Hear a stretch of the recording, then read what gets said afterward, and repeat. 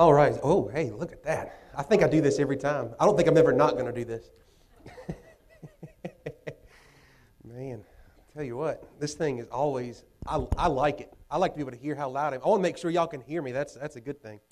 Well, take your Bible and turn with me to Acts chapter number 16. All right. Hey, there we go. We're back. Well, y'all are only going to get half of Sunday school this morning. You'll get half of what you can hear and half of your kind of just whatever you'll figure it out there. But if you can't hear me this morning or if the mic cuts out, we'll figure it out. It don't matter. It's just a microphone. If we didn't have microphones, we still have church anyway. So they've been doing it for a whole lot longer without microphones than with, right? But anyways, Acts chapter 16, we're going to be looking this morning at some divine deliverance. It's a great thing to know that our God delivers. Our God always has. If we really think about it, from the very first sin in the Garden of Eden, God has sought to deliver His people. Not through their works, not through their goodness, but through His work and His goodness. And because that's the only way that we can have deliverance. If we could deliver ourselves, we certainly would, but we can't. If we could, we would. And if we could, we would boast of it. But we have nothing to boast in except for the cross of Christ, except for what the Lord has done in our hearts and our lives. So this morning, as we come to Acts 16 to help kind of set the scene, we're going to start in verse number 16, and we're going to see how far we get through. We never know, but we're going to start looking at Paul and Silas. It might say that it's imprisoned as like little section heading. But what's taken place is God has called them to go and to preach the gospel everywhere. They're now continuing their journeys and their missions, and they've received the Macedonian call, and they've ended up in a place called Philippi. Now, Philippi was a place, an outpost where the Lord was going to use to be ultimately an outpost, not just as where it was, but geographically for the gospel's sake. And the Lord had some meeting there for some specific people. Just a few verses beforehand, there was the conversion of Lydia, who was a seller of purple dye, and she was saved. And we see the great news is that the Lord delivers her really from religion and into what true Christianity is. It says that the Lord had opened her heart, and that's what the Lord does to all of us that are ever saved. It's the Lord's work. It's the Lord that opens our hearts, and that's what my prayer is this morning, is that God would open up our hearts to His Word. Now let's begin in verse number 16 as they continue preaching. It says, "And as they came to pass, as we went to prayer, a certain damsel possessed with a spirit of divination met us, which brought her masters much gain by soothsaying." What we find is a young lady who is needing deliverance. She has deliverance of a couple of things. First of all, that of a spirit. The idea is of a demonic spirit. This is a woman who's demonically oppressed and possessed, who is being exploited for the use of a couple of people who are called her masters, if you will. This woman, this young lady, is a master to her sinful condition as a man, as a person born in sinful nature, but as well as to the demonic oppression and possession that she's experiencing, and that she is also now experiencing the oppression of these masters who are exploiting her to gain money. It's a sad thing when people use this sort of thing in the spiritual realm to try to gain money. It's not about money, not a bit. But here what they're doing is they're using the demonic to wreak havoc and gain influence and power and authority, and ultimately using this poor woman and this poor young lady's soul in her life. It says, though, as the same followed Paul and us and cried, saying, "These men are the servants of the Most High God, which show unto us the way of salvation." Now, on the surface level, we look at verse 17, we would think, well, this young lady's doing a great thing. This young lady's walking around and through the power of this demonic spirit is proclaiming that God is God and that these men are there to preach about that God to them.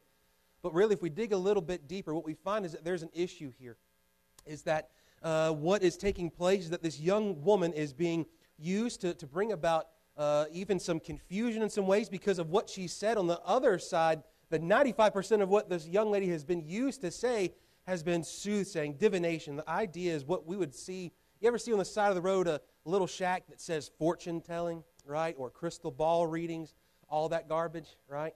Or how about you ever see in the newspaper where it says your sign, right? The sign, here's what your little Aquarius or your whatever. That stuff is, I'll go ahead and say it because a lot of people don't like it, but it's demonic. It's not right. It's not good. And a Christian shouldn't have anything to do with it. They tell you exactly what you're already thinking and what you want to know. they keep it specific enough to where you can grasp at it, but general enough to where it can apply to everybody. And so that's exactly what's taking place. And so people are being exploited by it, and people in our sinful condition and sinful brains will always be corrupted and will seek and will enjoy the corruption and corrupted truth rather than anything else. And so it says in verse number 18 what takes place after this. As she's going around and this is taking place, it says, and this did she many days. This takes place over and over and over, day after day, as Paul and his band of married men are going out and preaching the Word of God and are proclaiming the gospel and the good news of Christ.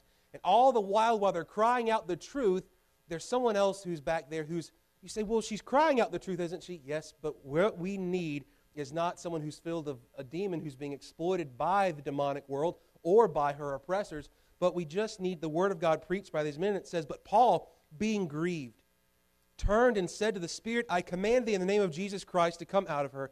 And he came out the same hour. Now we have to understand that what takes place with Paul and the apostles, that we don't have those same sort of sign gifts today. The Apostle Paul and Peter, they could do things that Brother Mike and I wish we could do, would love to be able to do, and all y'all probably wish that too, but we can't do it. And anyone who says that they can heal or cast out demons or raise the dead is a liar. And there are plenty who say that they can. If they could, then why don't we send them to the hospitals and we won't have to have them anymore, right? Why don't we send them to the nursing homes? Why don't we send them even to the graveyards? It's because they cannot do it. And so what they do is they preach a false gospel, and then what happens is they preach it, people give them money, and they say then, well, if it didn't happen for you, it's because you didn't have enough faith and you didn't give enough money. So ultimately, it comes down to works, and no matter what you do, it's just not going to happen, and you can't earn your way of salvation. They get richer, you get poor, and nothing good comes of it.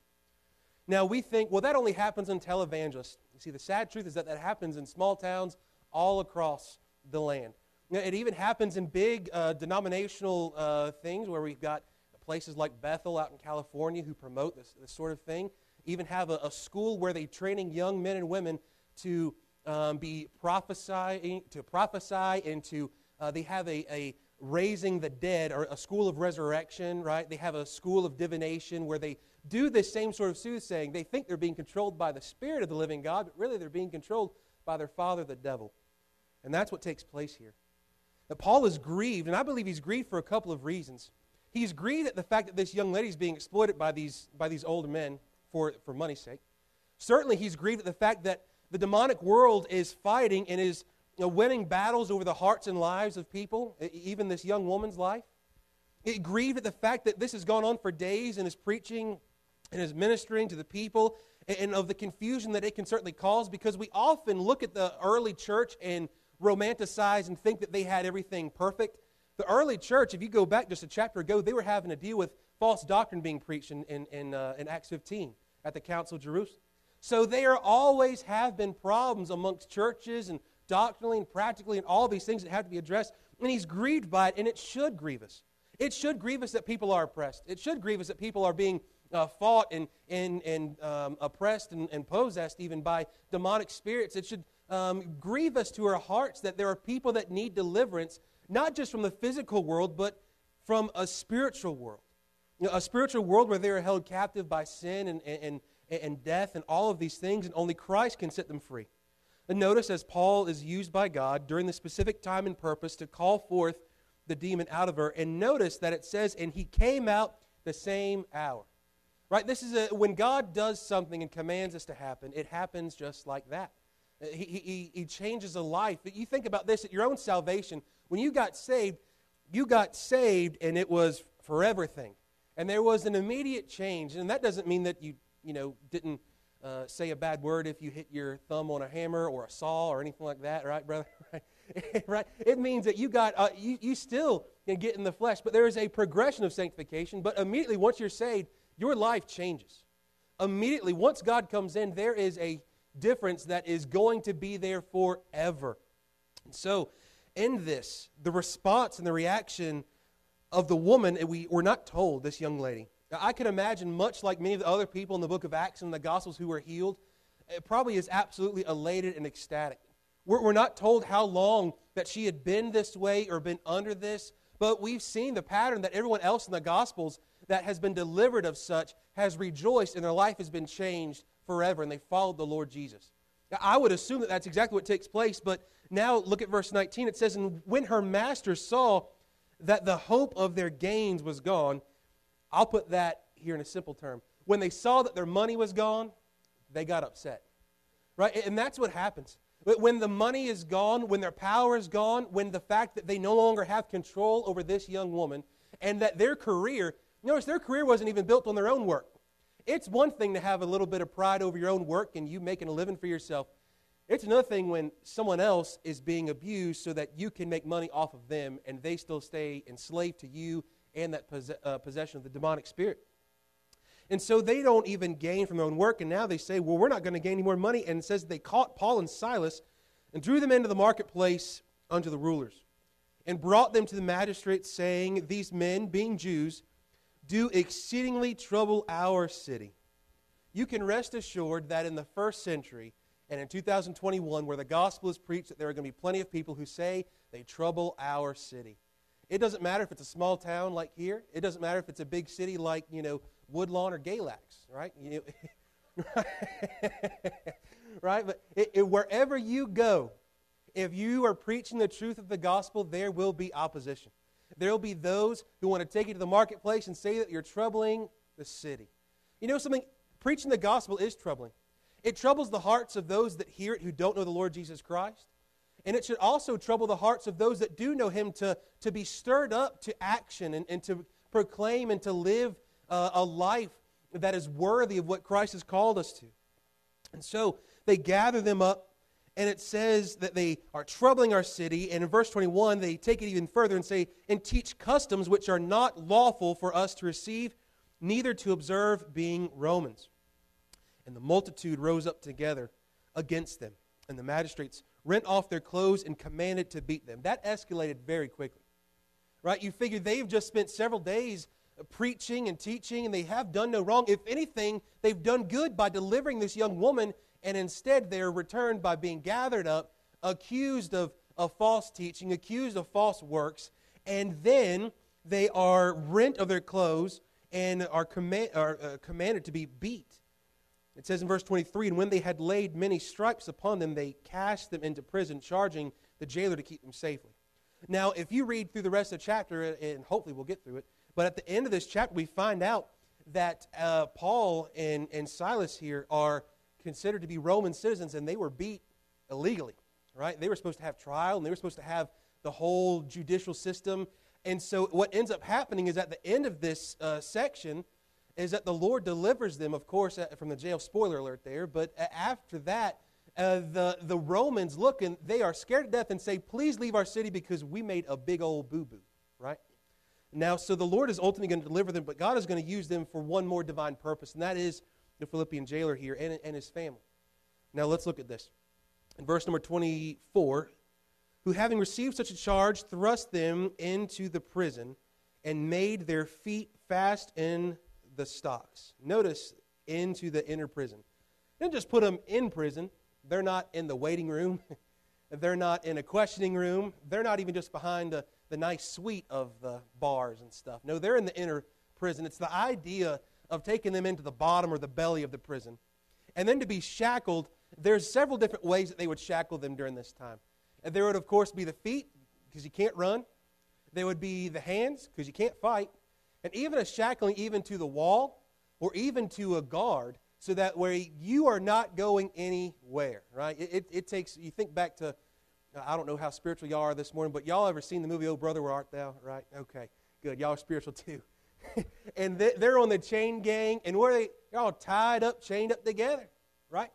And so that's the idea of what we're finding here. They're not going anywhere. There's no hope. They've been beaten, and their beating was not just like a couple of paddles that you got in school when you were younger, or even a real bad whooping from mom or dad. This is a beating. They're left bruised and bloodied in this. I mean, they're bare back, ripped open to be beaten with clubs, and then they're placed into the stocks. And it says, though, their response is important. "And at midnight," verse 25, "and at midnight, Paul and Silas prayed and sang praises unto God, and the prisoners heard them." You know, this is perhaps one of my favorite verses and passages in the book of Acts, but really in Scripture where we find how God's people respond to adversity. Here in America, let's just be honest with ourselves, we are comfy and cozy, right? Just a few weeks ago, we had a truck driver who was from Canada. The reason why he was able to be in Danville was because he's a truck driver. That's the reason why they were allowed to leave the country. And he shared with me some things that I had already been reading about how many Canadian churches are being targeted and shut down, pastors facing fines, some even being jailed and all these things. And share with me about this and how they respond, yet still with trying to meet. How about this? You read Fox's Book of Martyrs or Jesus Freaks and many other books like that tell the stories and the accounts of those who have been martyred or beaten or jailed or all these things just for being a Christian like you and I. And they would sing and pray many times and witness to their captors. Why? Because they loved Christ. Somebody cuts us off in line at Burger King, right? We're ready to lose our religion. And we think about this. If we were ever in this place where we were simply living our Christian lives and sharing our faith, and then we were brought before people, accused falsely, and beaten, and then placed in the innermost part of the prison, we are probably not, and I'll be honest with you, I don't know that I'm responding the way that they are. I certainly would love to. I'd love to be spiritual enough this morning to tell you, oh yes, I'd be in there just a singing and a shouting. No, I'd probably be holding my wounds, crying, upset, even angry or fighting. You see, we don't like the uncomfortable, and they're facing all sorts of uncomfort. Their uncomfortableness is past just being a little hangnail. They've literally bloodied and bruised, and they're down in the dungeon, and their response to this adversity is that they sing and they pray to the Lord. Notice, it doesn't tell us what they prayed. I don't even know that they're praying for deliverance at this point. Paul is later going on to write that it would be to live as Christ, to die as gain, and that whether I die, well, for me to die is better off for me, but for you, I wish I could stay because you need me here, but whatever happens, it's all for Christ. It's all for His glory. What an attitude this is. In the middle of all this, that they are focused on praying. If there's one thing the early church had, it was prayer. They were powered by prayer, encouraged by prayer. I mean, everything was based upon prayer.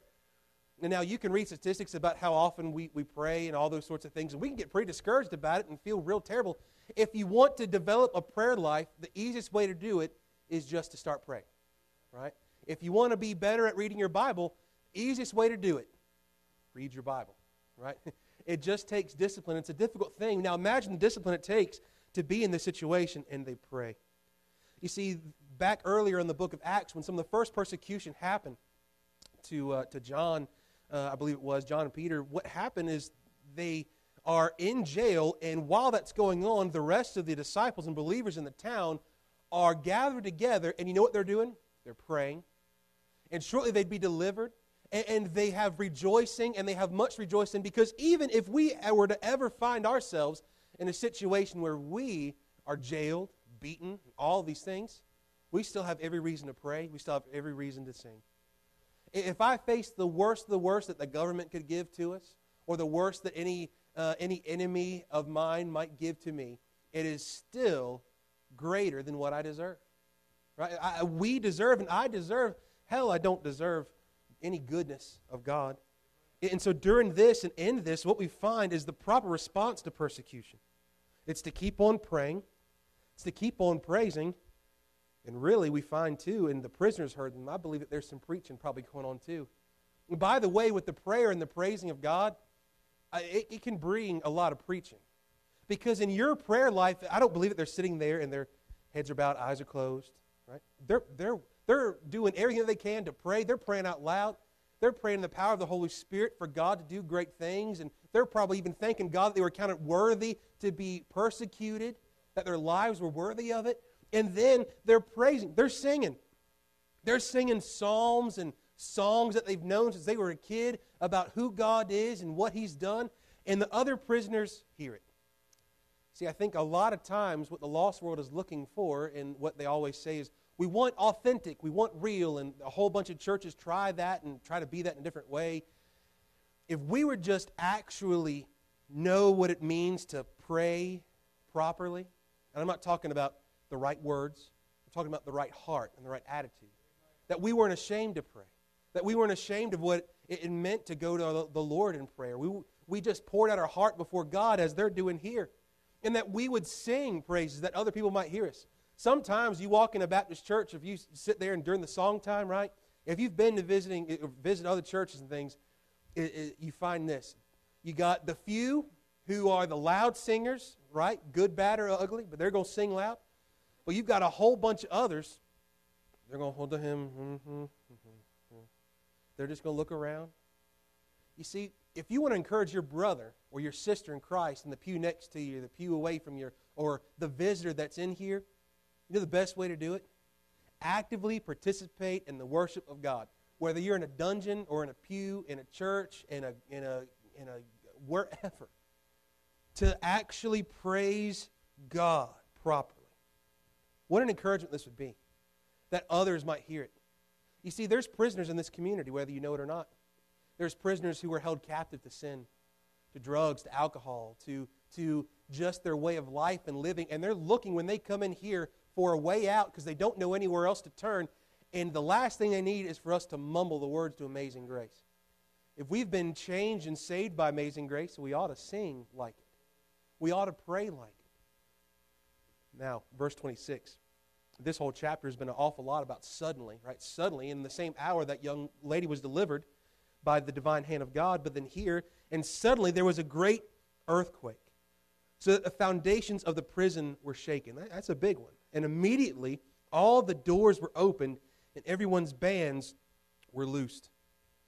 It would be the idea if you went to a prison and the whole place just quakes, the foundations shake, the walls are kind of crumbling, and holes are in the walls, the bands off every. The earthquake is so severe that it says their bands are loose. The idea is that they're no longer bound by anything. The prisoners 1 minute are bound listening to Paul and Silas squawk their praises and sing in songs, and the next minute nobody's got chains on them, and they're looking around going, well, what do we do here? We haven't experienced this before. And in verse 27 it says, and the keeper of the prison, and he had never experienced that before either. His response, awakening out of his sleep and seeing the prison doors open, he drew out his sword and would have killed himself, supposing that the prisoners had been fled. The idea is that this guard, this jailer, is there just to keep watch. He's asleep on the job, first of all, but he couldn't have stopped the earthquake anyways, right? God was going to do what God was going to do whether he was awake or not. He could have been in there looking at him or sword drawn, anything. God was still going to do what God was going to do. And what happens is this jailer wakes up and sees the doors are open, the chains are gone. He's just assuming the prisoners are going to escape because there's more of them than me, and it would be better off for me to die a noble death of killing myself, falling on my own sword. And what a terrible thing. You see, earlier in this chapter, verse 16, and all the way through, we find the young lady who's held and possessed by the Spirit. She's under captivity. But this jailer, he's captive as well. He's captive to his duty, captive to the Roman guard. He's captive to trying to hold his honor. But all the while, he's really got no hope. And here's what happens. He goes to give himself this honorable death. At least he thinks it would be. In verse 28, Paul cried out with a loud voice, saying, do thyself no harm, for we are all here. Now, if you were to go to the local county jail, and you were to take off all the prisoner shackles and open up all the doors, probably not going to have this happen, are you? Right? So people's going to, they go, I might not be a fast runner, but I'm going to give it a shot, right? And here's what happens. Paul says, do yourself no harm, for we are all here. Imagine, it says in verse 29, then he called for a light, and sprang in and came trembling and fell down before Paul and Silas. He fell asleep hearing them sing and pray. He's wakened by this earthquake of God.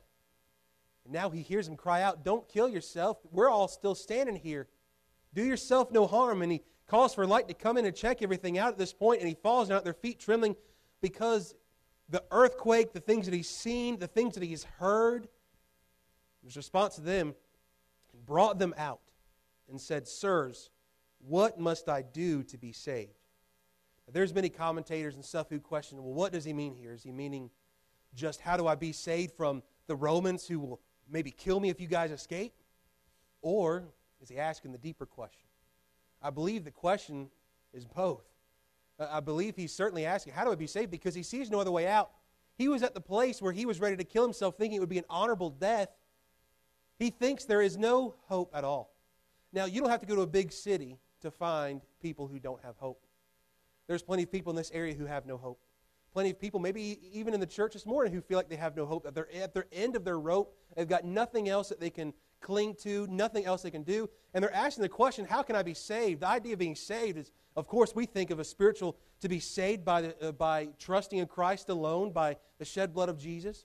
But the idea is to be rescued from a situation. And when Christ saves us, he ultimately rescues us from sin, death, hell, the grave, our own plight, even against the wrath of God himself. But we also find here that he needs rescuing from everything in his life. It says in verse 31, the answer, and the answer is still true today. And they said, believe on the Lord Jesus Christ, and thou shalt be saved in thy house. What we find is belief. Another fancy word of saying belief is faith. It's to trust, to put your trust on the Lord Jesus Christ, in Christ alone, because there is no other hope for you. And thou shalt be saved. Does Paul or Silas here give him any other stipulations? Does he say, if you believe in the Lord Jesus Christ and walk down the aisle and sling snot and tears and sign a card and shake the preacher's hand? Right? No, he doesn't say any of that. He doesn't even say, if you believe in the Lord Jesus and you're circumcised or baptized or catechized or any of those things. No. He says, believe on the Lord Jesus Christ and thou shalt be saved. There is no other stipulation except putting your trust in Christ alone, because there is no other hope. This is a great promise, not just for the jailer, but for all of us here today. And if you're saved today, you go, well, I've heard that before. I already know that. Yeah, well, it should bring a smile into your face where you're ready to pray and to praise God some more. Because looking around, ain't none of us in shackles. This don't look like a dungeon to me, right? It looks pretty good. And here's what happens. The question comes here, and some of our Presbyterian friends might get this verse a little confused here. It says, and thy house. What happens is there's a lot of folks who I love. I've got a lot of friends who would look at this and say, well, that means that the jailer trusted on Jesus, and because of that, the rest of his household was elected or saved too. All right? How about this? If your grandmama was saved, does that mean that you're saved and you didn't have to trust on Jesus either? No, that's not what that means at all. What this means is implying that the gospel is going to be preached and that his whole house would be changed, because I can tell you this, if a husband or a father of the house who is supposed to be the head of the home gets saved, it radically changes the whole family. I've watched that in my own life, my family growing up, how I was raised. My mom took me to church. My dad didn't. My dad was a big old tattooed heathen. He's still a big tattooed heathen. He's just a saved one, right? Anyways, my dad lived a rough life. He was anyways. But the Lord saved him. And when God saved him, everything changed. And the Lord has used that in a tremendous way, and he's not the only one. God has been doing it since here. Even go back further in the Old Testament, you look at a guy like Abraham, kind of changes the family. Isaac, Jacob, all the way down the line, go back to Noah. When it changes, when the man of God, of the house of God, is changed by Christ, changed by faith, everything will be affected. It says, verse 32, you go, well, how do we know that they didn't just inherit it? Verse 32 tells us, and they spake unto him the word of the Lord, and to all that were in his house. Meaning they had to hear the gospel too and believe themselves to be saved. They didn't inherit it just because he got it. And so this means if you're younger today, if you're that second or third generation churchgoer here, or second or third generation Christian, the only reason why that you're called a Christian today is because you yourself have believed in the Lord Jesus Christ and have been saved. Not because grandmama or granddaddy, I don't care if they built the church and gave all the money for it. It don't matter. Right? It is about your personal relationship with Christ. You are either in Christ or you're out.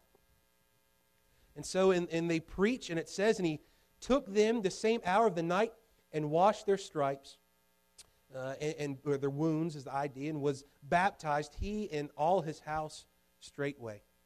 I love that. They immediately follow in believers' baptism. They immediately are committing themselves to Christ. And these are people who were originally pagan people. And they have been changed literally in an instant, in a moment. And because of what Christ has done for them, they are literally radically willing to follow him. That's what baptism truly is. Baptism is not to be saved. It's because they are saved. They were saved when they put their trust in Christ. Now they're being baptized in Christ. The idea is that they are identifying their entire lives now, not with being a Roman anymore, but rather with being a disciple of Jesus. You see, a lot of times we can make idols of different cliques and things that we belong to. Ultimately, what we need to belong to and what matters above all else is if we belong to Christ or not. Moving forward, verse 35, or let me back, verse 34. And when he had brought them into his house, he set meat before them and rejoiced, believing in God with all his house. And there's some serious rejoicing taking place there, isn't it? I mean, they've been rejoicing since they were in the jail cell, but now they're rejoicing because God has used it to not just free them out of jail, but rather to have souls and a whole household saved. And when we look at this, I believe that this is really helping. This whole chapter is establishing the church in Philippi. Right? This is church planning in action. You want to start a church? Preach the gospel. You want to grow a church? Preach the gospel.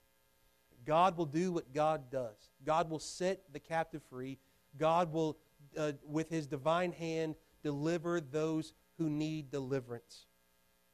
And now as this comes to kind of a close here in this chapter, it says in verse 35, and when it was the day, the magistrates sent the sergeants, saying, let those men go. And the keeper of the prison told this, saying to Paul, the magistrates have sent to let you go. Now therefore depart, and go in peace. But Paul said unto them, they have beaten us openly, uncondemned, being Romans, and have cast us into a prison. And now do they thrust us out privily? Nay, verily, but let them come themselves and fetch us out. And the sergeants told these words unto the magistrates, and they feared when they heard that they were Romans. And they came and besought them, and brought them out, and desired them to depart out of the city. And they went out of the prison, and entered into the house of Lydia, who had been saved, in verses 13 to 15. And it says, and when they had seen the brethren, they comforted them and departed. Paul is not just a preacher. He's a pastor. He's not just a traveling evangelist or a traveling missionary. He's someone who has a heart to see disciples made. That's what we need. It's easy to make converts. It's a different ballgame to make disciples. We don't need a bunch of empty-headed converts running around not knowing what really to believe about Christ. We need folks who know Christ in the head, the heart, so that way their hands will go and serve him and be the hands and feet of Jesus in their communities. We need disciples to be made, and what Paul does here is he goes and follows up with the same person, the same people that he had just been able to see, trust in Christ, and he wants to make sure that they're set straight. What's he even going to do later on is write to that same church. And he wants to make sure that they are growing in the grace and knowledge of the Lord Jesus Christ. Today, if you've been recently saved, or if you've been saved for 150 years, what you need today is to do the same thing that this young lady had to do, what this jailer had to do, and that is to be delivered from our sin and to put our trust in Christ alone. To every day wake up and determine, am I going to trust Jesus all day today? Because if I can, then if the worst thing that happens to me, I can still pray and I can still praise God. I can pray as loud and sing as loud as possible because God is still God and God is still good. And God has delivered me from my past sins, from my present sins, from my future sins.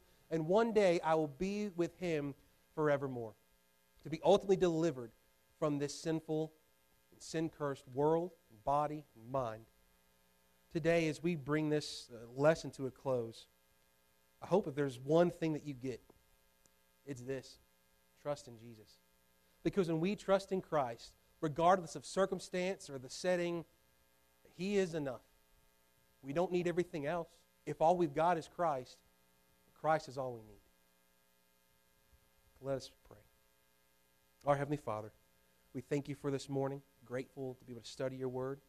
Grateful to look and to see how you've always been in the business of delivering your people. Lord, we thank you for that. Lord, I pray that you would help us this morning to put our full trust in you and to be able to rejoice and to pray to you and to praise your name for all that you've done for us.